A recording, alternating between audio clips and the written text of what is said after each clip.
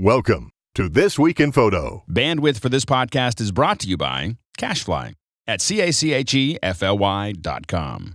This episode of This Week in Photo is brought to you by FreshBooks, the simple online accounting solution built for small business owners just like you, who want to skip the headache at tax time. For a limited time, try FreshBooks free for 60 days. To get started, visit getfreshbooks.com now and enter This Week in Photo in the How Did You Hear About Us section.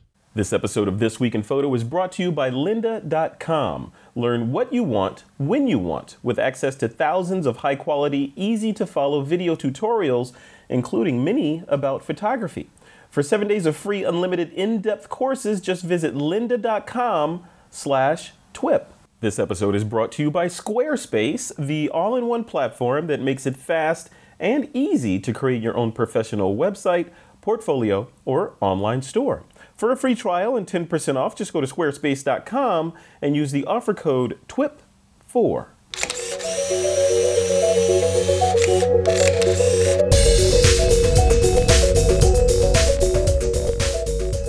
This week on TWIP, Lightroom goes mobile. Sony reveals the A7S. Canon charging customers to repair known issues with the 1DX. It's Wednesday, April 9th, 2014, and this is TWIP.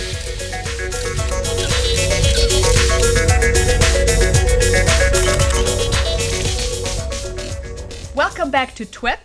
Frederick Van Johnson is on assignment at NAB at the moment, so I'm your guest host, Valérie Jardin, and this is episode 355 of This Week in Photo.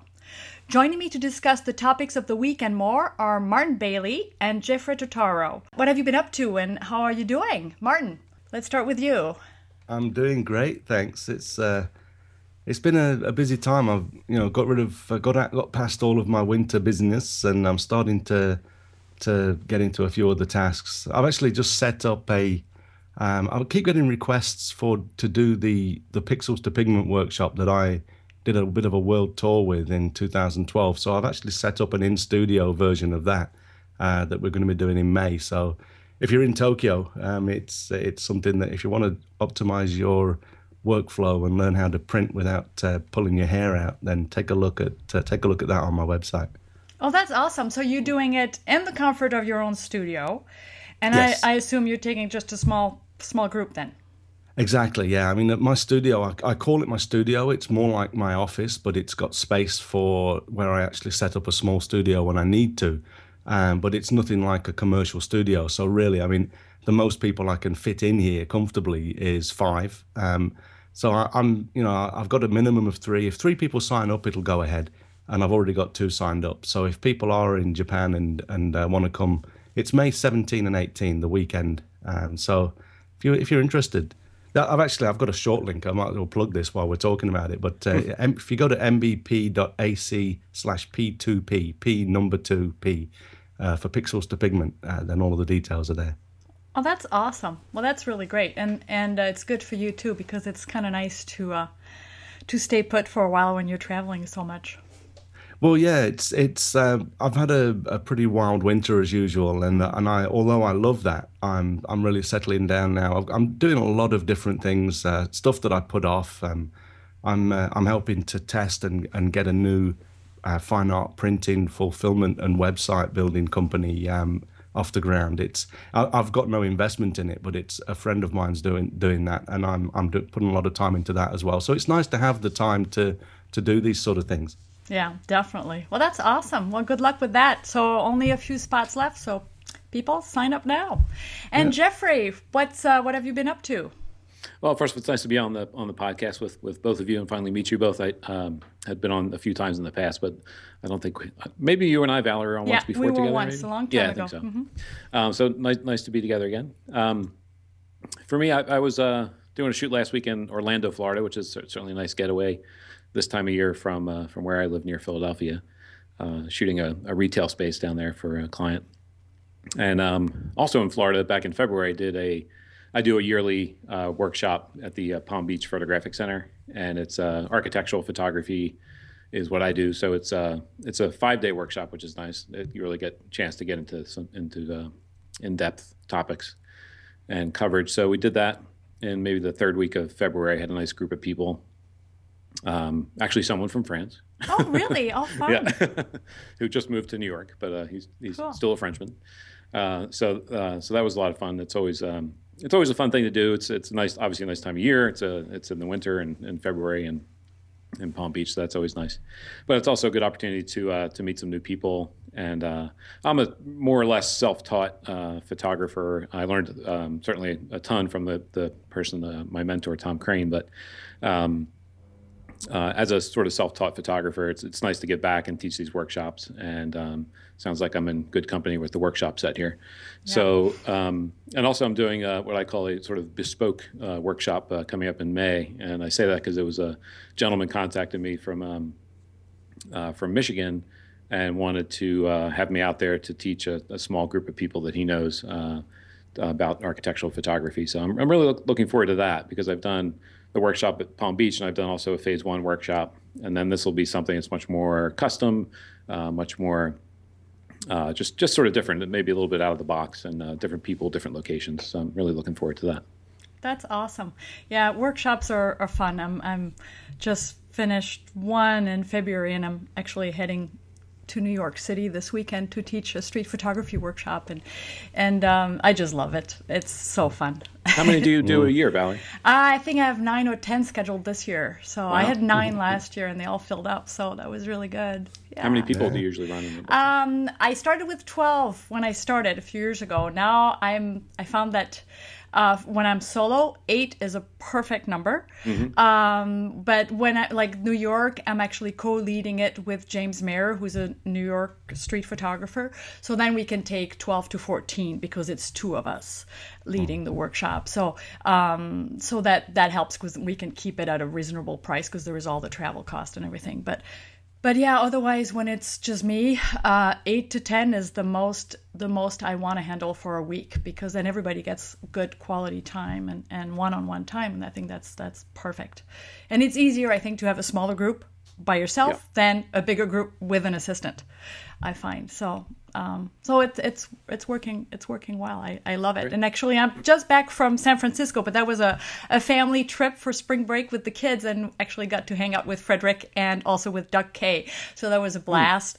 And so I'm heading out to New York this weekend, and then 2 weeks later it's Chicago, and then I do Minneapolis workshop. Those are weekend workshops in the U.S. And then Paris in June for a week, and it's pretty much nonstop then until October. So Great. It's it's a lot of fun, and trying to do some family vacations in between. So it's all good. So before we jump to the show, I would like to thank our first sponsor for this episode of TWIP, and that is FreshBooks. This episode of This Week in Photo is brought to you by FreshBooks, the simple online accounting solution that's built for small business owners just like you.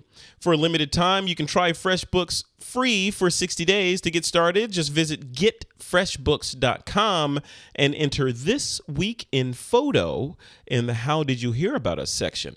And it's tax time. If you're not using FreshBooks, your life is probably a mess right now. You're hunting for receipts, you're digging through invoices, going through every record one by one.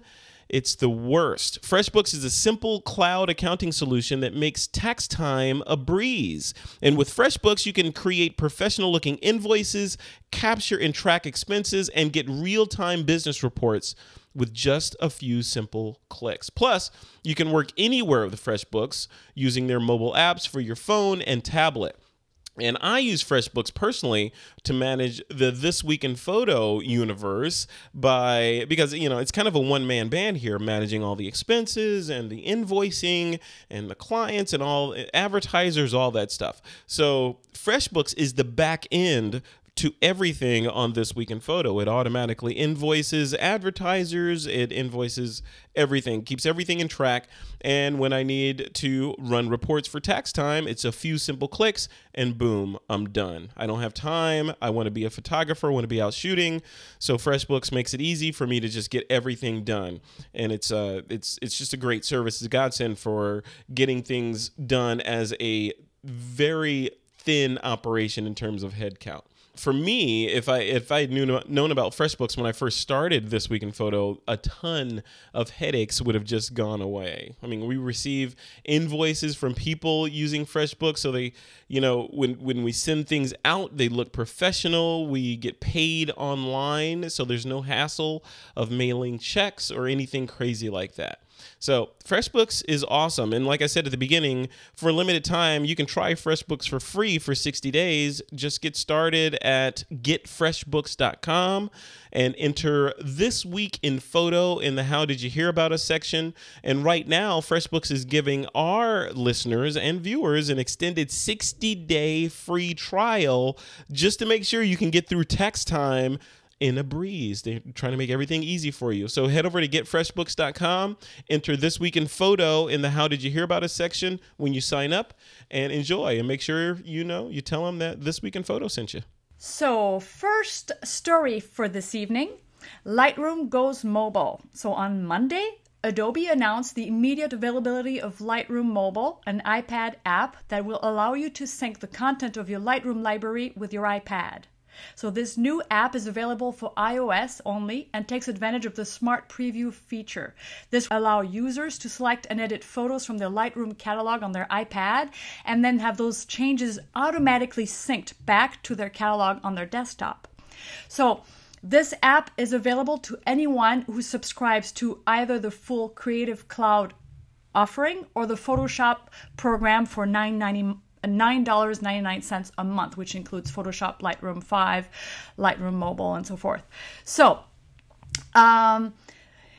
did you guys get a chance to download this and see how it works? What are your thoughts on this? I've heard a lot of people that were not too pleased that it's only for iOS, and other people said, "Well, I'd rather buy the software. I don't want it to be, on a monthly payment plan if that's all I need." So I've heard a lot of different point of views in the past couple days. So what are your thoughts on this? Martin, we'll start with you. Yeah, well, I downloaded it, had a quick play with it. I think it's got potential. I'm not really the sort of person to do. I'm not going to work on images on an iPad. It's just not my thing. But it's nice to be able to do it. It's nice to be able to look at images in your library. The one downside that I found is that when now with Lightroom 5.4, I believe it is, that they added the support for this with, I used to have a nice big full-size ID plate. I had my MVP logo and then my company name. And it's a nice marketing space, especially when you're doing workshops and showing people your screen.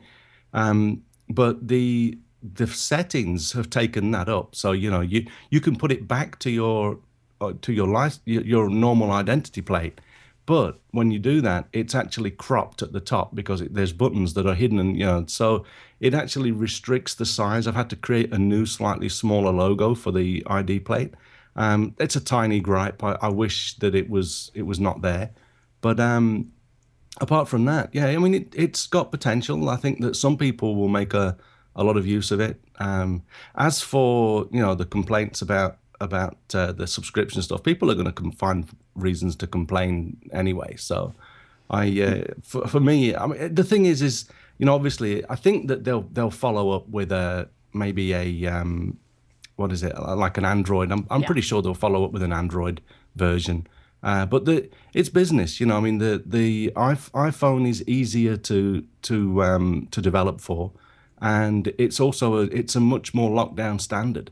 With Android, you've got so many permeations of the OS and so many different devices using it that it's much more difficult and time consuming to develop for. So it takes time. But I'm sure that Adobe are not going to just leave the Android users out in the cold.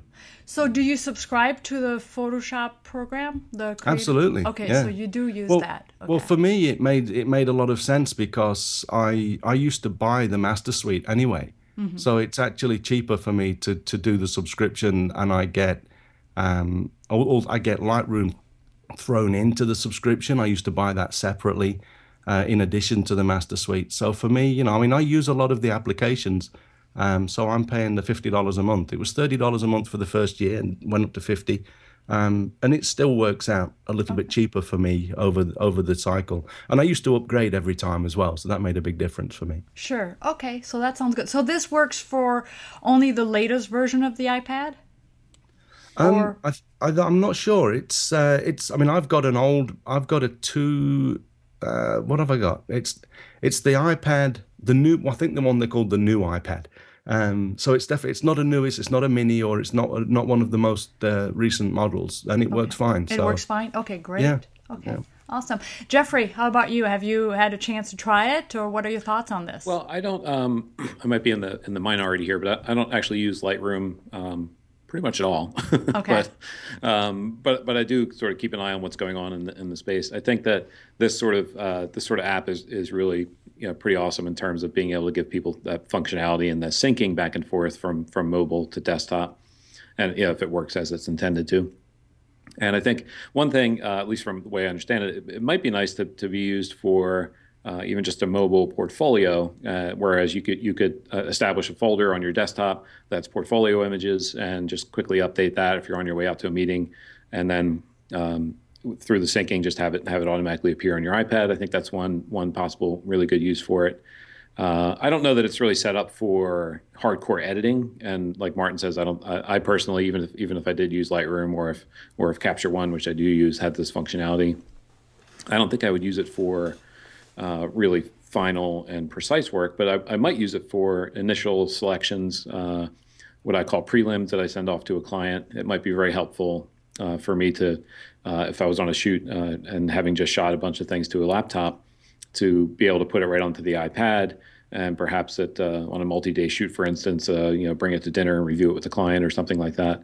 So I think that that the mobility, I think, is very nice, and being able to have it sync back and forth as long as that works as it's meant to is good. But also, to Martin's point again about the iPad screen is not really set up very well. It looks pretty nice, but it's not really profiled. I work on an ISO display that's profiled once a week, and I'm very particular about color and that sort of thing. I do recall something about being able to profile the iPad screen, but I don't know how well it's really set up to do that. But I think it's a new app that's, I think, is the way the future's going, and the connection between mobile and desktop, I think, is always going to be an important one. And to the Creative Cloud, I do subscribe to it. I have the what is it, $9.99 a month option where I get Photoshop and Lightroom. And again, I don't really use Lightroom, but it's nice to have. Every now and then I'll use a tool in there. But I also think that the complaints about Creative Cloud, I understand people are like, oh, I don't want to pay per month, and they're just trying to take my money and all this. But you have to look at it. I think anybody who's been in business for a while understands that there are certain things you have to do to stay in business. And with how powerful software has gotten, I find myself not necessarily needing to upgrade to every version of Photoshop. There's certainly some nice tools that come up, but they're not big leaps and bounds anymore. And so most people might not upgrade until there was a system level change at the OS level where they're like, oh no, my version doesn't work anymore. So then they would upgrade. So I totally get why they do it. Yeah. And currently I'm supporting it, and I just hope they don't start gouging people with the pricing. I think the $9.99 a month is pretty fair, and the benefit is that you are getting the updates whenever they come out. So I'm okay with it, and I think anyone who understands business should be okay with it. Yeah, I think the $9.99 a month, I think, is fair. I mean, with everything else we subscribe to every month, it seems like a pretty small amount. Now, my take on this, and I'm a Lightroom 5 user. I don't use my iPad much anymore because I have the MacBook Air 11-inch, the newest one that's like feather light. So I travel with that. I have Lightroom 5 on it. So when I travel, that's what I use. I don't even bring the iPad anymore. The iPad is actually on my elliptical machine full time now, and that's my screen. I watch, YouTube videos. I watch lynda.com, whatever, when I'm exercising, and it's good use for it. But I can see the advantage for my workshops though, because okay, I teach street photography mostly, and not only, but my workshop students now, about 2/3 of them come with mirrorless cameras, so they're traveling lighter and lighter, and they have to bring either a laptop or a tablet to review their images every day. They're not going to be doing a whole lot of editing either. Not that we do a lot of editing and street photography anyway, but it's just that they still need to go through their images daily and then prepare a few for a critique session. And if they can just carry their mirrorless camera and the iPad on my workshops, they're going to be a lot happier.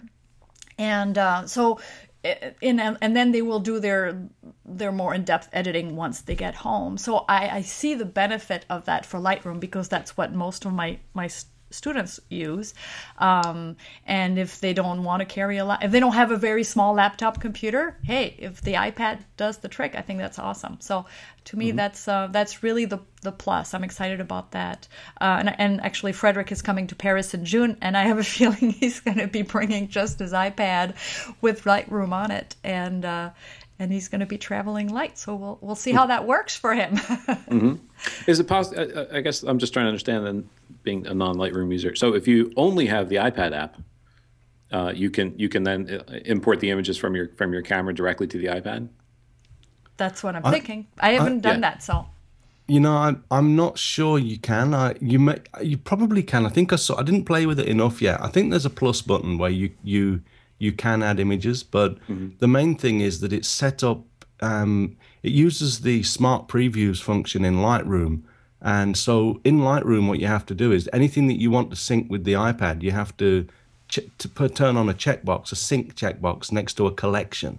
So you have to create a collection with the images in that you want to sync, and then turn on sync for that collection, and then they appear on the iPad. So it's and then you can mess around with it, and then it sends those changes back to the computer. So, but I'm pretty sure I should have brought my iPad up to the studio with me, but.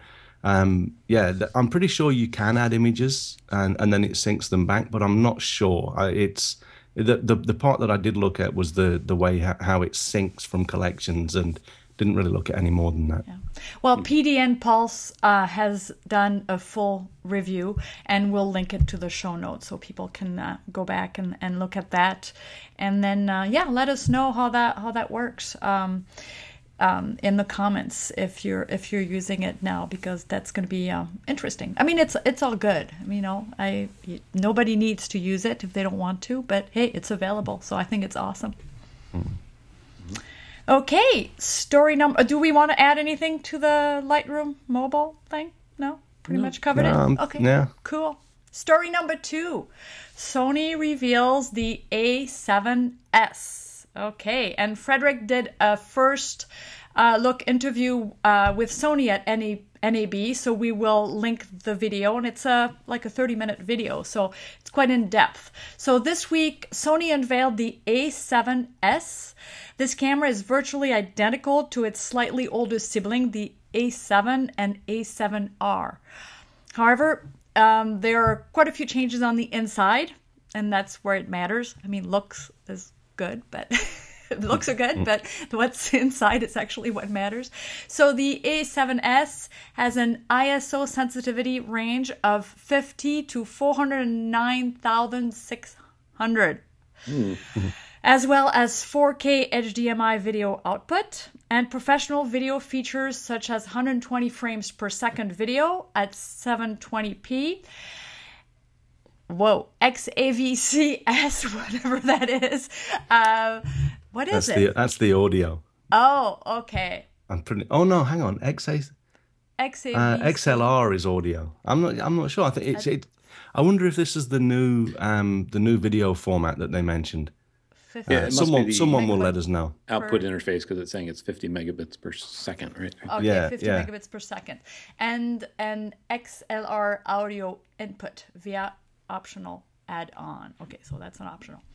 Okay, so any thoughts on this latest from Sony? And okay, what's this 4K? It seems like to be the big new thing. And I don't know much about it, so I hope you guys do. Well, 4K is not really the next big thing. It's already out, but a lot of people are using it already. I mean, even my GoPros that are a year and a half old now they shoot 4K, albeit only at 15 frames per second. But it's already here. It's just taken a little bit of time for people to actually create products that use it in a consumer space. So I think that's the important thing here. That it's for looking at the video, it's not going to be a very expensive camera, probably on par with the 5D Mark III. I mean, it's not going to be cheap either, but they haven't set the price in yet. Okay. Mm-hmm. Okay, so the ISO is impressive. Yeah, it's certainly. I don't know what the baseline for the A7 or the A7R is, but the 409,000 seems like enough. Seems like plenty. I handled the A7 and the R at the Photo Expo in New York in the fall last year, and I was very impressed with it. And again, I shoot with big clunky medium format cameras on tripods all the time, so I'm always interested in small cameras. But my other favorite camera is a Leica M9. And so when I see these mirrorless cameras coming around, I get very, very interested. And what's got me extremely interested about the Sony, and it could be the A7, the R, or the new S, is that with a relatively inexpensive adapter, I can put my Leica M lenses on this body. Yeah. And they, of course, would still be manual focus, but it's a higher resolution sensor than the M9 is. And it has, I believe it has focus peaking, which is sort of a live mask for when you're in focus, which is nice with a manual focus lens. But for me, I think this whole space of the mirrorless cameras is really interesting. And if you look, without getting into too much boring detail, but if you look at the sort of history of SLRs, even going back to the film days, the single lens reflex, the reason that mirror is there is to help you to frame the image so you can see through the lens, and also partly to protect the shutter, and also to keep the film from being exposed to light. So it has taken a while, but I think this is really the pinnacle almost of the evolution of digital cameras, in that we don't need that mirror for digital photography. And it's so great to see these mirrorless cameras coming out, because obviously they're small, and they have some other advantages. But the biggest advantage that I think doesn't get talked about as much is that the lens design can be changed substantially, especially for the wider lenses. Because if you imagine this giant mirror box in a Canon or Nikon DSLR, a wide-angle lens has to be pushed way in front of that mirror box, or not way in front of it, but further away from the sensor because of the mirror box. So you take the mirror box out of the way, and that wide-angle lens can be designed much closer to the ideal symmetrical lens design without getting too nerdy. But what that means is less distortion, less straight lines that end up being curved, and pin cushion and barrel distortion, that sort of thing. So, and getting back to the Leica example, when you look at the Leica lenses, have always been held in very high esteem, partly because they're just extremely well made, but also because they are lenses that are made for a mirrorless camera. The M9's mirrorless. Even though no one really thinks of it that way, it's just a rangefinder. But so I think it's very interesting and exciting to see this evolution of these cameras, and I think that they're sort of just getting started. But I think more and more features are going to come into them, and more lens offerings, and faster lenses and better lenses. And so I'm very excited to see what happens. And I think we're almost at that point where you could almost hear Steve Jobs, if you were making these things, saying, "Are you getting it? Are you getting it?" When he introduced the iPhone back in 2007. So, Jeffrey, do you see actually in the near future using a mirrorless for your architectural photography, if it keeps making those leaps? I don't know that I would use it for what I do, because the system I use, the medium format, I don't think that these two systems are really competing with each other. The medium format on the technical camera offers me in-camera perspective control on the 5 lenses that I have, and offers me very high resolution at 60 megapixels, and offers just a lot of different things that I like specifically for architectural photography. But I am very interested in it. As much as I love the Leica, I think it would be fun I'll probably rent one of these things. I have to rent a few things from Borrowed Lenses in the next week or so, and I might have them throw an A7 in the box. Just to check it out. But I think for travel, and I do in my professional work, I do use smaller cameras for sort of detail shots, or even secondary shots if the other camera's dedicated to another shot. So I'm pretty close to playing around with it. And if we get to the listener Q&A, I had a comment about handling one of these cameras recently that I was very impressed with. So yeah. How about you, Martin? Have you You haven't even really played with mirrorless much, have you, yet? I've played with them in the store, and they're interesting to me. But as I've mentioned before, and I've mentioned this enough times, I'm not going to beat a dead donkey. But for me, they're not quite there because there's a certain, for the high paced, long telephoto, wildlife work, it doesn't quite cut it yet. But I mean, it will very soon, and the big thing then is going to be, so do I sell my $12,000 200 to 400 millimeter lens and switch systems? I mean, I know that I can use it with the Metabones adapters and things like that. So there are ways that I might switch gradually. I would love to use this sort of camera, maybe the higher resolution A7. There's one of them is 36 megapixels or something. So I'd love to use that in Iceland, where I don't need the really long lens or the fast focus. But yeah, I memean, they're interesting to me. It's only a matter of time. And if Canon keep doing things like they're doing, I might be moving quicker anyway. But I've just Wikipedia'd XAVC, and it's a Sony proprietary video format that supports 4K. So that is the video component there. Okay, cool. I suppose, Martin, you could put your giant lens on this A7, right? You're saying with the adapter. Oh, you could put any lens on it, right? Yeah. The thing is that even I'd need to. I wouldn't be able to really replace my 1DX at the moment because it's just got to the point where the focusing is so snappy that it really, really allows you to get shots that weren't possible until now. And I think that there are, although it's getting much, much faster and much more accurate, I still think that the mirrorless cameras aren't going to be quite as snappy as something that's using that mirror, which is basically what is giving the cameras the ability to focus, direct the light onto the sensors and focus as quickly as they do. But I mean, everything else is, and also because you're using a digital viewfinder, the EVIL, whatever they call it, although again they're getting very, very good. I've played with the OMD5. A friend of mine has one, and I was really impressed with how snappy the autofocus is. So I think it's really just a matter of time. It might be something apart from the autofocusing, the weatherproofing is something. But more of these cameras are coming out that are weatherproof now. It's probably just a matter of time. I think that unless Canon brings out something very similar, I do want full frame. That's another reason why the A7s appeal to me. But I think that Canon should be worried, and hopefully they are, and hopefully they're doing something about it. But they're great.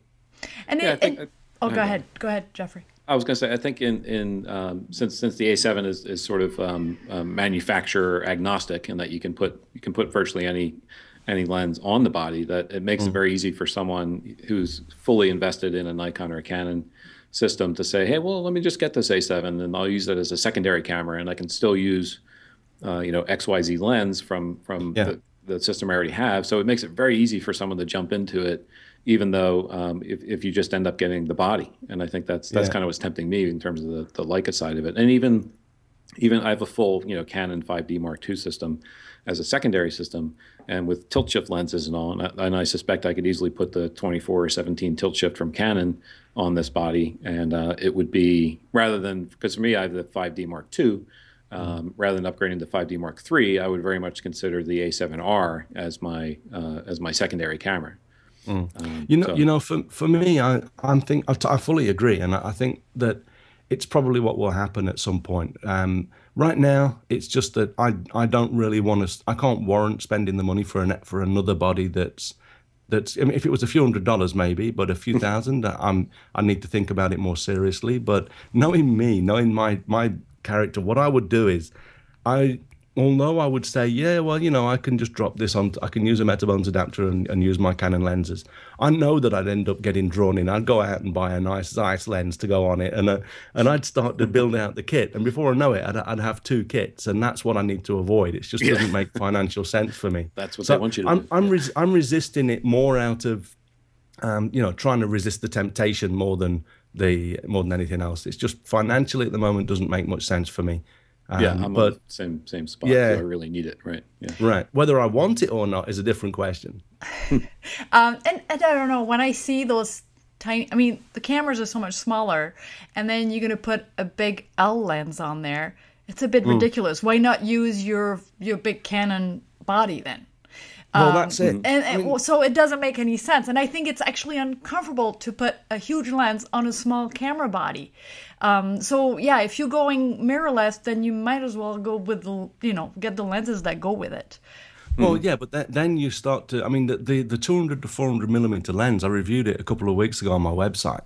It's got the 1.4 times adapter in it. It's an amazing lens. And if I'm, like I say, it cost me $12,000. I'm not going to be just throwing that out.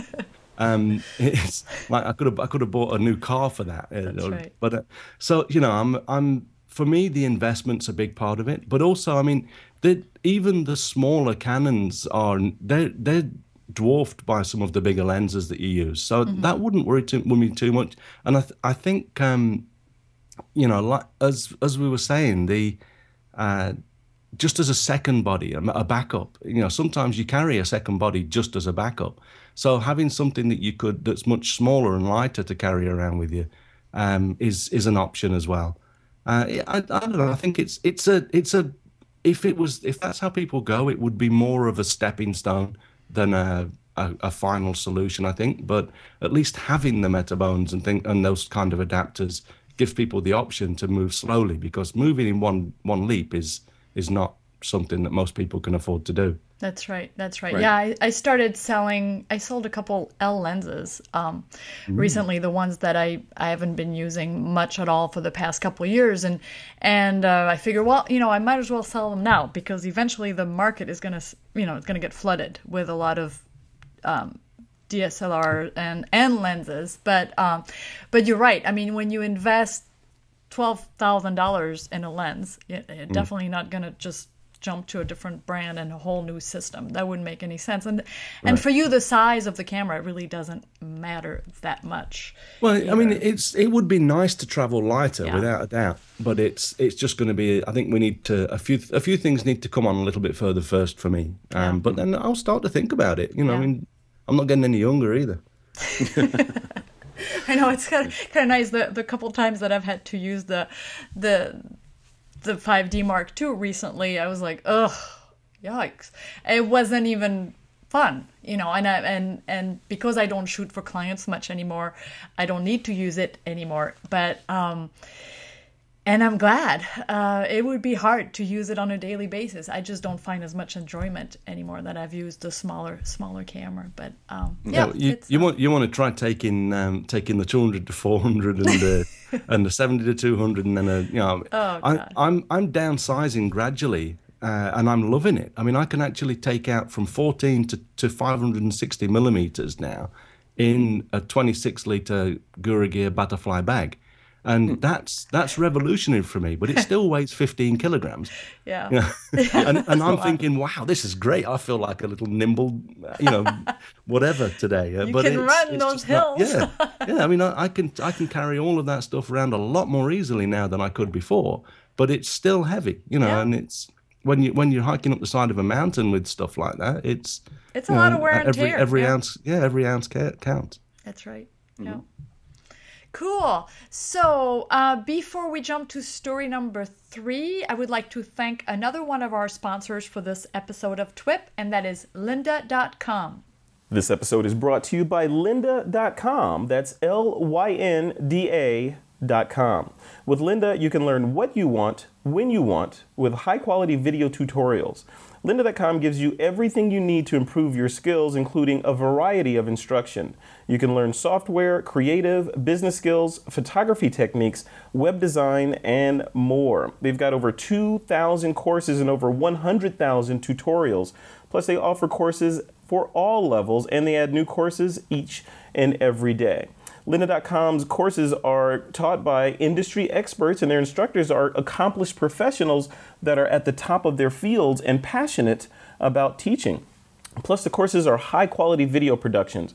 Their videos are made in state-of-the-art studios. They use screenshots, narration, live action, smart boards, charts, graphics, and audio. You won't find any homemade YouTube videos on Lynda.com. Plus, the courses are convenient.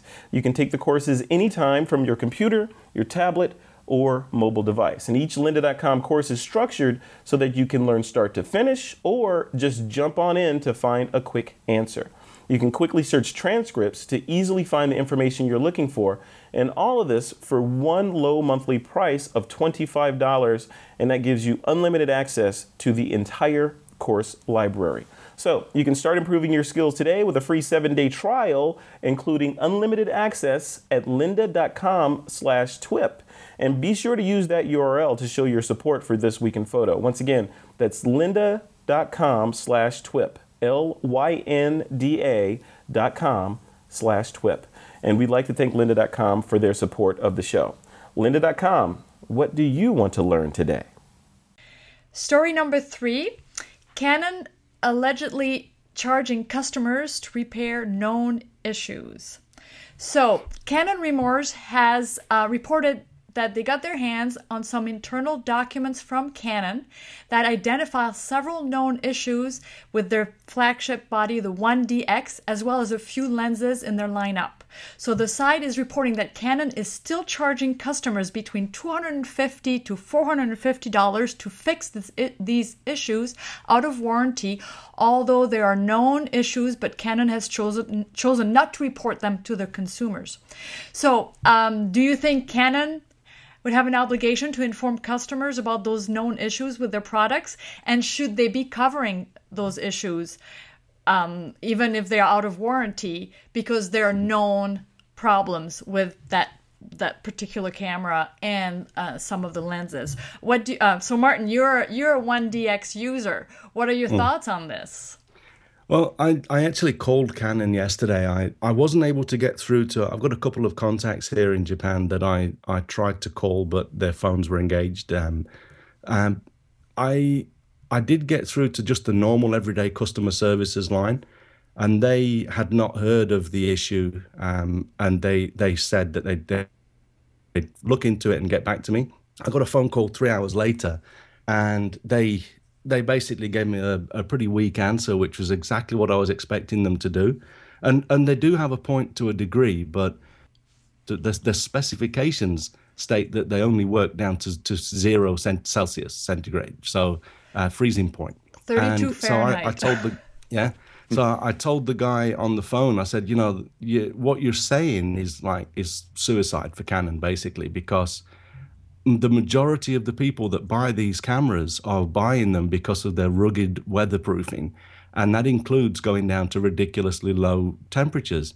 And I constantly took my 1DS down to, I've had the 1DS at minus 35 to 37 or something like that. That's Celsius, which I believe is about minus 8 Fahrenheit or something like that. So I've constantly gone down to really low temperatures. I had the 1DX down, not for a really long time, but for a couple of hours. I think, working through in my mind where I was with it over my winter tours, we were probably down to around minus 15 or so. The problems that people in the Canon Rumors forum are talking about was at minus 20. And I don't think I had my 1DX down at minus 20 for any length of time, if at all. This year it was warmer than usual. So I haven't run into the problem myself, but I called them and initially just said, okay, so there's this problem with the cameras. You know about the problem, and to give the information to the listeners, apparently Canon have actually changed a part in the camera so that it doesn't happen anymore. So they're not only aware of the problem, they've got a fix. So any 1DX that was made after January 24 this year or 27 is already fixed. Now that to me, it says okay, recall. My automatic thought was, okay, so they know there's a problem, they've got a new part for it, it's a recall. But what they're going to do, and what the guy on the phone to me yesterday did, they got back to me, and literally I said this 3 times, and he gave me the same answer every time. The cameras are only supposed to work down to freezing point. And so although I'm saying, look, if you hold me to that, or I have got to sell all of my gear, and I'm talking a lot of money's worth of Canon gear. I said, because that most of my photography, I'm in Antarctica, I'm in Iceland, I'm in Hokkaido in Japan here, where we get, like I say, down to minus 35 sometimes. And until now, all of my Canon 1 series bodies have worked. And if all of a sudden I'm going to be in a position where I can be somewhere with a group of photographers that are looking to me, as their tour leader, and then all of a sudden my cameras don't work, it's not going to look good for Canon, but also it's going to stop me from shooting. And so I said, you basically, if that's the stance, you are going to be holding not just myself, but probably hundreds of thousands of other 1DS users and basically you're holding us at ransom, if you like. So yeah. What they've got to do is I gave them an option, and I was probably talking to, like I say, I couldn't get through to any of my contacts, and I was talking to a guy on the customer services team. He obviously went away and asked someone before he got back to me. It took him 3 hours to get back to me, but it was only then that I told him that I would be talking about this on TWIP today. And of course, he's in Japan. He doesn't know what TWIP is, but he had a chance. I said, I'm going to be talking about this at 10 a.m. tomorrow morning. If you want to go and talk to someone else in someone higher up and get back to me with a different answer, you've got until 10 a.m. tomorrow morning. And they didn't call back. So, their stance at the moment is, the cameras are only supposed to work down to 0. And if you want to do any more than that, he said, normally though, if people go take these cameras to colder places, normally what they have to do is have them changed to support cold places. And what he's talking about, old film cameras, they used to take the grease out of them. The Arctic and Antarctic explorers, when they took cameras down there, they used to have the grease taken out of the cameras because it would freeze up.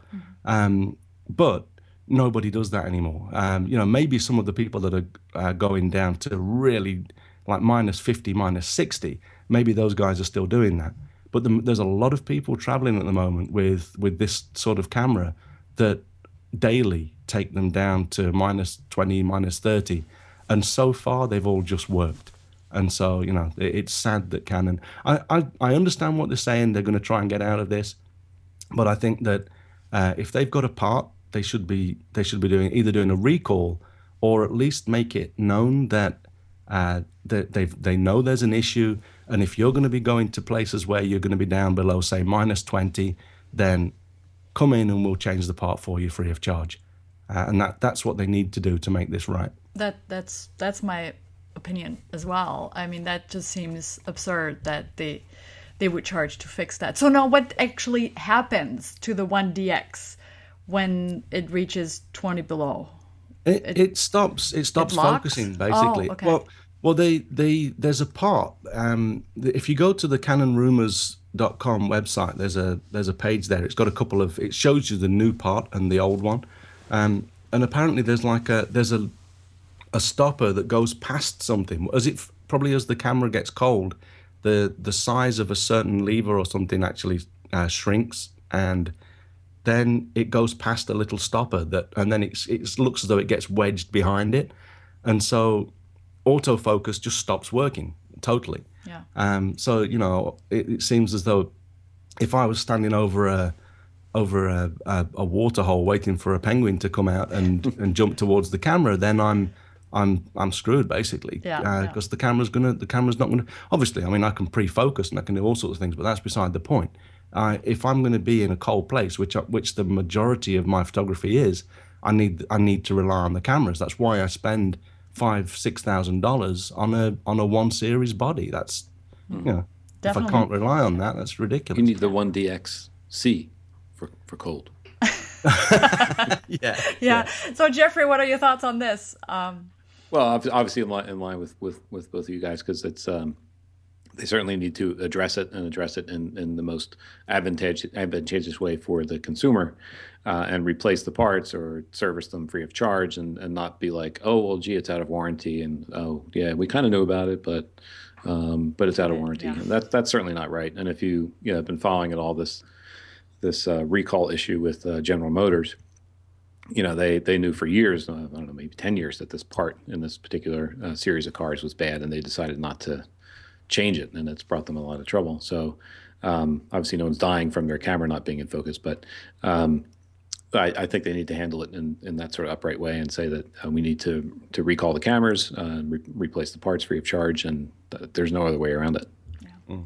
Good. Yeah. Well, hopefully Canon is listening somewhere, and they're gonna wake up and take care of their people. You can't let your customers down like that. That's ridiculous, especially when you spend that kind of money. Why would you spend an extra $450 to fix something that should not even be broken in the first place? So, yeah. Right. Okay, now it's time for our listener Q&A. And this is where we answer a question that has been at the top of some of our listeners' mind. And today it's a question by Janice Coe from our Google Plus community page. So her question is as follows. I currently own a Canon 60D, which I have been using for the past 2-3 years, and I love the Canon lens and camera. I'm really thinking of adding a compact body for everyday use and travel. She must be a workshop. It seems like it's the common thread for all my workshop students. They have a DSLR, but they're thinking of going smaller. I find over time I'm less likely to take my Canon DSLR unless it's a specific shoot for a friend or an event, or if I'm traveling on holidays. I love the retro look of the Fuji cameras, and I'm thinking of getting a mid-range Fuji XE2. However, I'm also tested out my friend's OMD EM5, and I quite like that. I can't decide which one to get. What are the pros and cons of each? And can you guys help? So can we help Janice? Jeffrey, what are your thoughts on this? Well, again, it's interesting that obviously this mirrorless topic keeps coming up for a reason. And actually, just yesterday, I have a student visiting here for about 2 weeks from Edmonton, a Frenchman, and he happened to have this Fuji XE2 camera with him, and so that was the first time I got to handle it, and it was I was very impressed with how quickly, when you put the camera up to your eye to look through the viewfinder, which is also an electronic viewfinder, it turns off the display on the back. I guess a lot of the cameras do this, but it turns off the LCD display on the back, and then you're looking through the viewfinder, and then you pull your eye away, and then you can immediately see the image on the viewfinder through the LCD. And I think that sort of flexibility is really nice, because there are times when you're shooting outdoors where the LCD is not readily visible in bright sunlight, so you can use the viewfinder. But also the camera focused extremely quickly. And I didn't look at the files on the computer, but I looked at them on the back of the camera, and I thought the auto white balance was really straight, just as good as it could be. Now I haven't handled the OMD, but I believe Frederick may have a camera like that. I think he has one of these OMD mirrorless cameras. Yeah, and I'm a Fuji shooter, but I shoot the X100S, so I don't know the XE2, but everybody that I know has used that Fuji XE2 is just in love with it, and I know that's for sure is a great camera, but so is the OMD. It seems like there are two camps. But Martin, have you used either one of those? I've had a play with a friend's OMD, and I like Jeff was saying, that I really do. I was impressed with the speed of the autofocus, and they handle nice. But I think the key part about this, in Janice's question, is that she loves the retro look of the Fuji cameras. And I don't think it's so much an issue of size. I mean, the 60D is only about a centimeter each on each dimension larger than the OMD or than the Fuji. So, it's once you put a lens on that, I think that, she's already got a certain amount of portability with a 60D. If without a battery pack on it, it's not a huge camera anyway. So, but the thing is that you can't deny the fact that these cameras look cool. And I love the retro look as well. And I think if I was a street photographer like you over there, Valerie, I think that I would probably be all over these cameras. They just look cool on your shoulder. But they're very, very capable cameras as well. It's not just a retro look.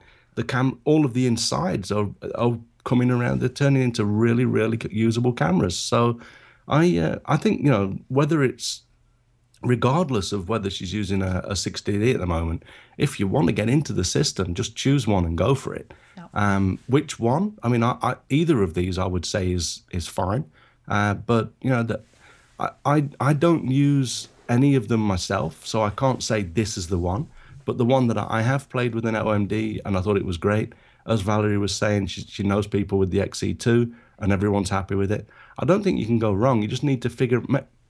Probably the bigger thing here to look at was whether you can easily add the lenses that you need to the system. If you need something ultra wide, is there something better for one system than the other?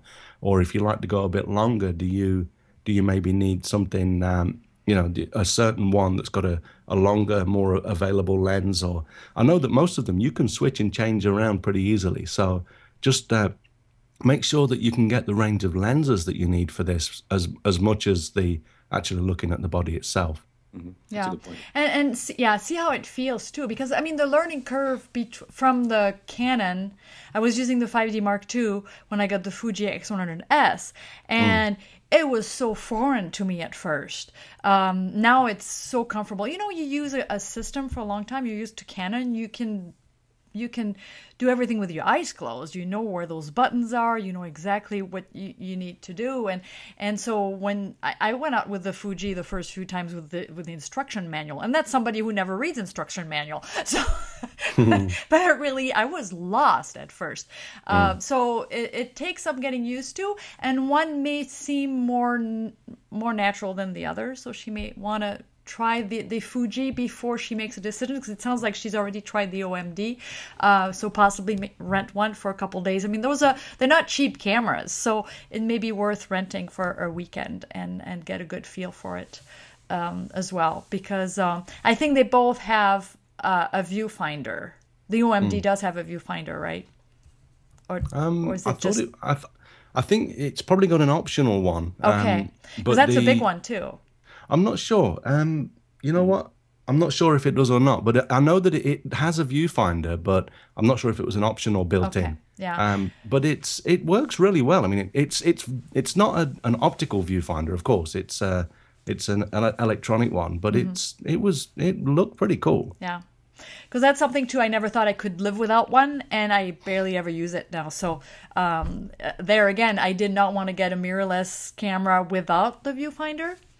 And after a while, it's like I don't, especially for street photography, it's so much more convenient not to put the camera in front of your face, anyways. So I don't even use that much anymore. So I think you have to be ready for a learning curve, but and if it's just the look that's gonna make the decision, well, let it be the way it looks. If you like that retro look, go for it. At that point, they're both really good camera. One is not going to be much better than the other, I don't think. So yeah, then the look matters, I think, and that's okay. So sometimes if you like the look of it, you're going to end up using it more. So that's right. You look cool. Yeah. That's right. Well, good luck, Janice, and let us know what you pick. So before we jump into the picks of the week, we would like to thank another one of our sponsors for this episode of TWIP, and that is Squarespace. This episode is brought to you by Squarespace, the all-in-one platform that makes it fast and easy to create your own professional website, portfolio, or online store. For a free trial and 10% off, just go to squarespace.com and use the offer code TWIP4. And remember, the new Squarespace Metric app for iPhone and iPad allows you to check site stats like page views, unique visitors, and social media follows. And with the blog app, you can make text updates, you can tap and drag images to change layouts, and monitor comments on the go. Now, if you'd like to try out Squarespace, you can start a free trial with no credit card. You can start building your website today. Then, if you decide to purchase or sign up for Squarespace, just be sure to use the offer code TWIP4, and they'll knock 10% off, and you'll be showing your support for This Week in Photo. And we'd like to thank Squarespace for their support of the show. Remember, Squarespace, it's everything you need to create an exceptional website. Okay, guys, picks of the week, and that's where each one of our guests picks a photography-related anything, basically. It can be a product, it can be a book, or a software, whatever. So, Martin, what is your pick of the week this week? So I've been spending a lot of time over the last few months, but really concentrating over this last week on testing a new system, a new service. I mentioned briefly earlier, but Art Storefronts is a new service it's basically going to enable people to. They've gone out of beta. They're now working, and anyone can go along and sign up. But what they do is basically they give you the ability to create a beautiful looking photography website. But the important thing, I mean, I use WordPress. I'm also a big proponent of Squarespace. Some of the sponsors of This Week in Photography as well. They're great, and they give you a lot of functionality, including e-commerce. But one of the things that Art Storefronts are doing that is totally different to any other service that I've seen so far is they're using, not exclusively, you can self-fulfill on orders, print orders, but they're using breathing color media for most of their fulfillment, which is basically world class. It's the best really media that you can buy, in my opinion. They're using all of the breathing color products, but then because they're so closely linked to the breathing color media that they're selling, you've got the ability to actually do an instant mock-up of your images on all of the different types of media, including the gallery wraps and things like that. So when someone comes and looks at your image, if they say, "Oh, this is a nice image, I think I'll take a look at how much is this going to be," they'll move along through the process, and it automatically creates a mock-up on the screen of how it looks. And you've got a wall preview so that you can see what it will look like on a wall with a sofa below it.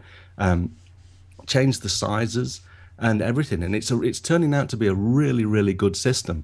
And it's the first system of its kind that's got me interested, and that's why I'm helping them with a bit of testing and stuff. But it's really just it's something that I'm supporting. I'm going to be doing a review on my website over the next few weeks as well. And but I really enjoy this, so I wanted to just recommend it. You can go to artstorefronts.com, or if you want to let them know that I sent you, which I'd appreciate, use the short code mbp.ac/ASF Art Storefronts, and that'll tell them that Martin sent you. Awesome, thank you. Sounds good. And you want to remind the link to your pixel to pixel workshop, Martin? Yeah, that's at mbp.ac/P2P if you're interested in the Tokyo Pixels to Pigment workshops. Awesome. Thank you. Jeffrey, what's your pick? I just picked something that I actually ordered for myself just today, so I haven't received it yet. But it's getting very good reviews. It's a piece of computer equipment called by LaCie. It's the new LaCie Little Big Disc for Thunderbolt 2. And I'm anticipating getting the new Mac Pro once it finally starts shipping. They keep delaying the shipping date.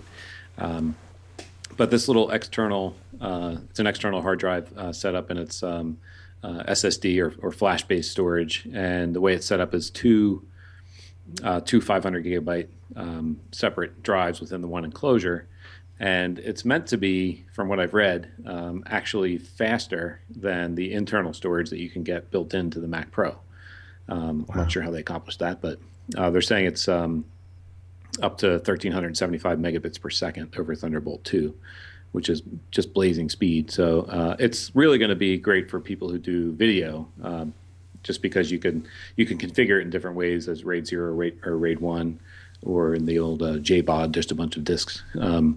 So it's looking forward to it just for speed. The files I work with are pretty large. Just one 16-bit full frame file or full res file is over 300 megabytes, and then you start layering them together in Photoshop, and it gets pretty substantial very quickly.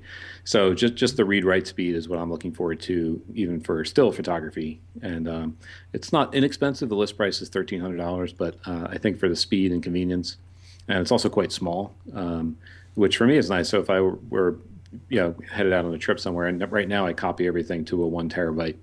Not everything, but all my current jobs for the last 3 or 4 months, I copy onto 1 terabyte external drive anyway, and bring that with me. And this thing is so small that I could just unplug it and throw it in my bag, and everything else is backed up otherwise. So it would be just another layer of convenience and speed that would be great to have on the road too. So check it out. They're a little hard to get at this point, but I think they're pretty popular. But it's like 7 to 10 days to get one so far. So cool. I'm looking forward to the speed of it. I think it'd be great. Thank you, Jeffrey. And my pick of the week is actually very inexpensive compared to the Thunderbolt. And it's a Gordy camera strap. Everybody always asks me, oh, what's that camera strap, that wrist strap that you have on your little Fuji? And it's actually made in the US. It's leather, and it's made by the guy. I assume his name is Gordy. I'm not even sure. But he actually started making them because he couldn't find a camera strap that he liked. So he started making those. And they're made out of leather.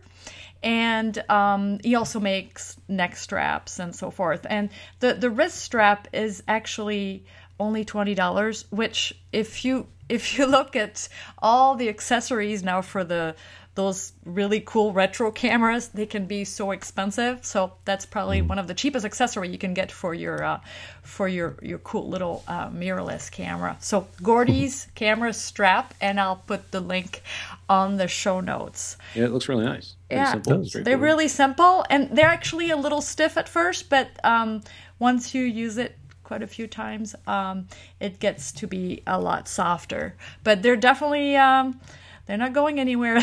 They're very solid. I have a hard time not holding my camera in my hand and just having it hang from the strap.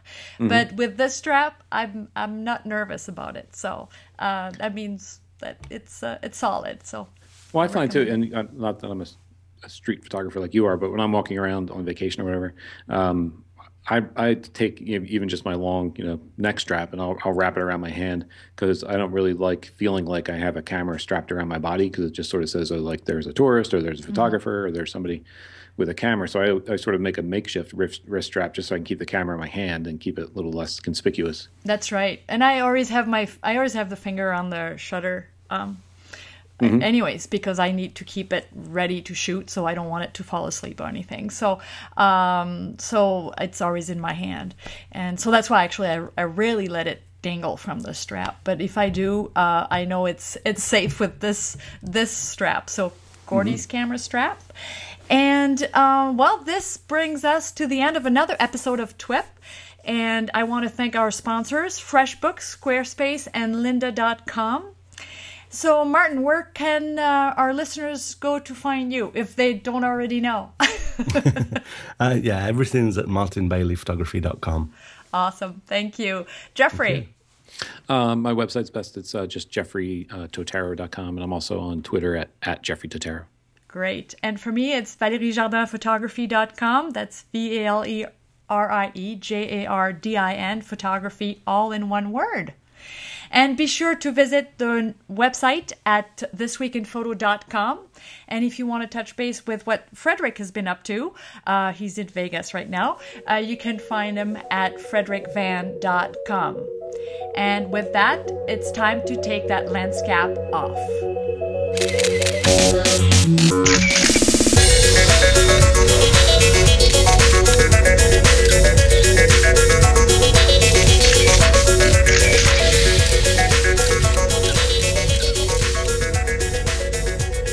This Week in Photo is a Pixelcore.tv production, produced by Suzanne Llewellyn, with technical producers John Riley and Alutha Jamakar.